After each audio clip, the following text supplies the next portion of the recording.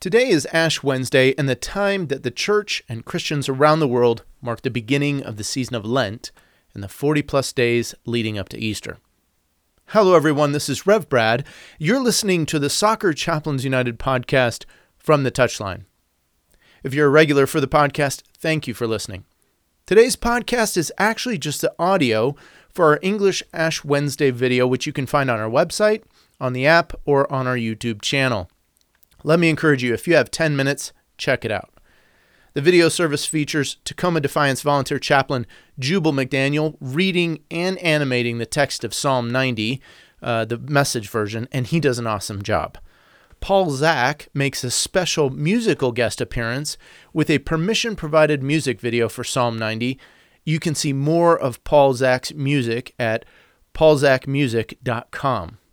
And finally, I offer a reflection on Psalm 90 in the light of the Colorado Marshall fires that devastated a few neighborhoods north of us just a few months ago. And I also offer a virtual imposition of the ashes. ¿Hablas español? También hemos producido una versión en español que es totalmente diferente y rezamos para que ambas puedan ser de bendición para usted. We'll be back next week with our regular kind of podcast. May God bless you during the season of Lent. He's found the space, and he's found the back of the net. Just a little off foot, thinking he's going to go far post. Not strong enough with his right hand. Whips that one in. Far post, almost made him ends, and they have. He has the hat-trick. The second in his career. The third of the night. The hat-trick hero. Talked about you're not going to be able to sustain that kind of pressure. To the corner. Goes towards the near post. And you're the angle, and what a goal! What a goal! God, it seems you've been our home forever, long before the mountains were born, long before you brought earth itself to birth. From once upon a time to kingdom come, you are God. So don't return us to mud, saying, back to where you came from. Patience. You've got all the time in the world. Whether 1,000 years or a day, it's all the same to you. Are we no more to you than a wispy dream? No more than a blade of grass that springs up gloriously with the rising sun and is cut down without a second thought? Your anger is far and way too much for us. We're at the end of our rope. You keep track of all our sins, every misdeed, since we were children is entered in your books. All we can remember is that frown upon your face. Is that all we're ever going to get? We lived for 70 years or so. With luck, we might make it to 80. And what do we have to show for it? Trouble. Toil and trouble are a marker in the graveyard. Who can make sense of such rage, such anger against the very ones who fear you? Oh, teach us to live well. Teach us to live wisely and well. Come back, God. How long do we have to wait? And treat your servants with kindness for a change. Surprise us with love at daybreak, then we'll skip and dance all the day long. Make up for the bad times with some good times.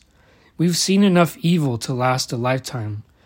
Let your servants see what you're best at, the ways you rule and bless your children. And let the loveliness of our Lord, our God, rest on us, confirming the work that we do. Oh, yes, affirm the work that we do.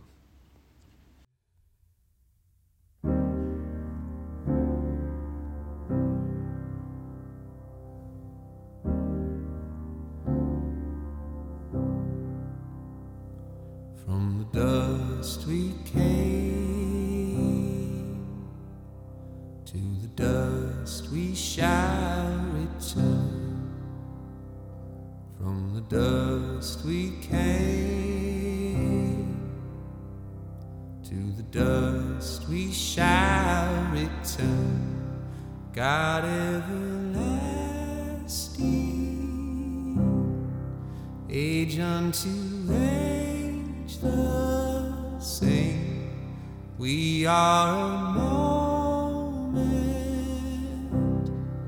then like a breath we fade.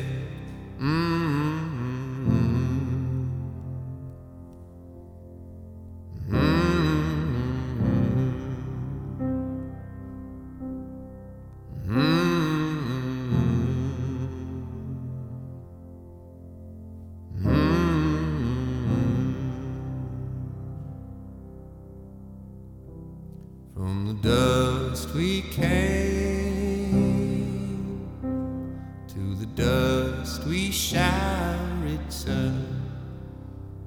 From the dust we came, to the dust we shall return. God everlasting, we are cut down as grass, seeds in the morning, and by the night we pass.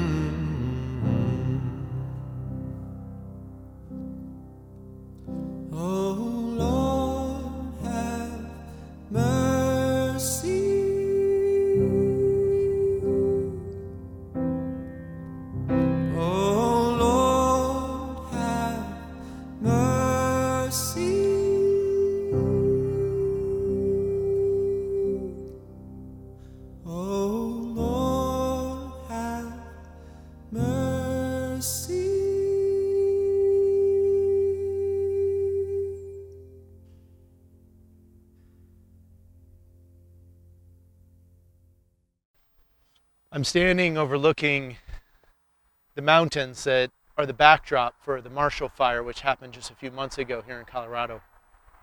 1,000 homes burned right behind the camera here.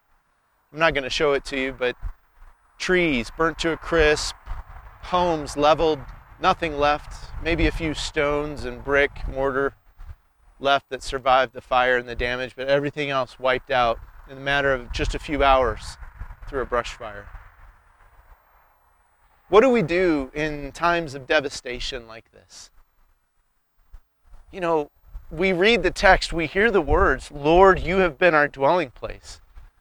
And most of us have a dwelling place. We have a place we call home. It's a place that's supposed to be safe. It's a place where we have memory, where we have our families. We grow up. We're protected in some ways from the outside world and everything else that goes on, whether at our work, our football.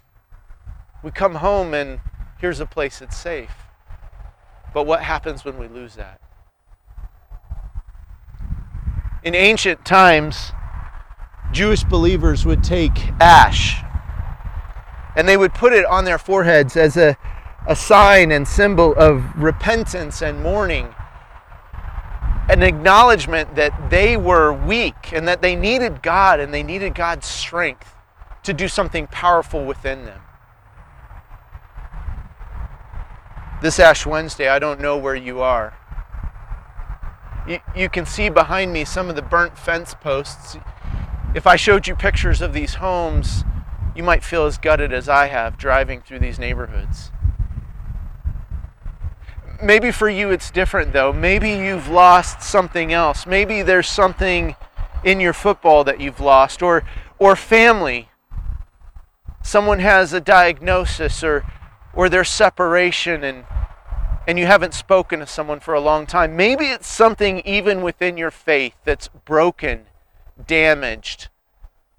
Maybe there's nothing for you because you don't believe in God anymore. Maybe He let you down.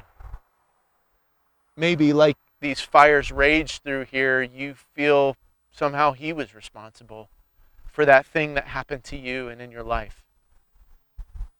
My friend, that's okay.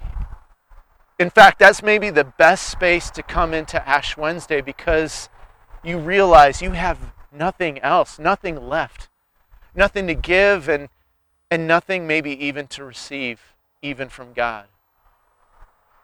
I just want to encourage you and remind you that the story, the greatest story, is about God taking nothing and doing something with it.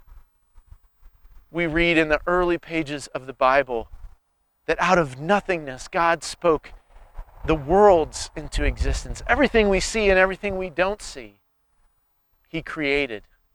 He spoke life.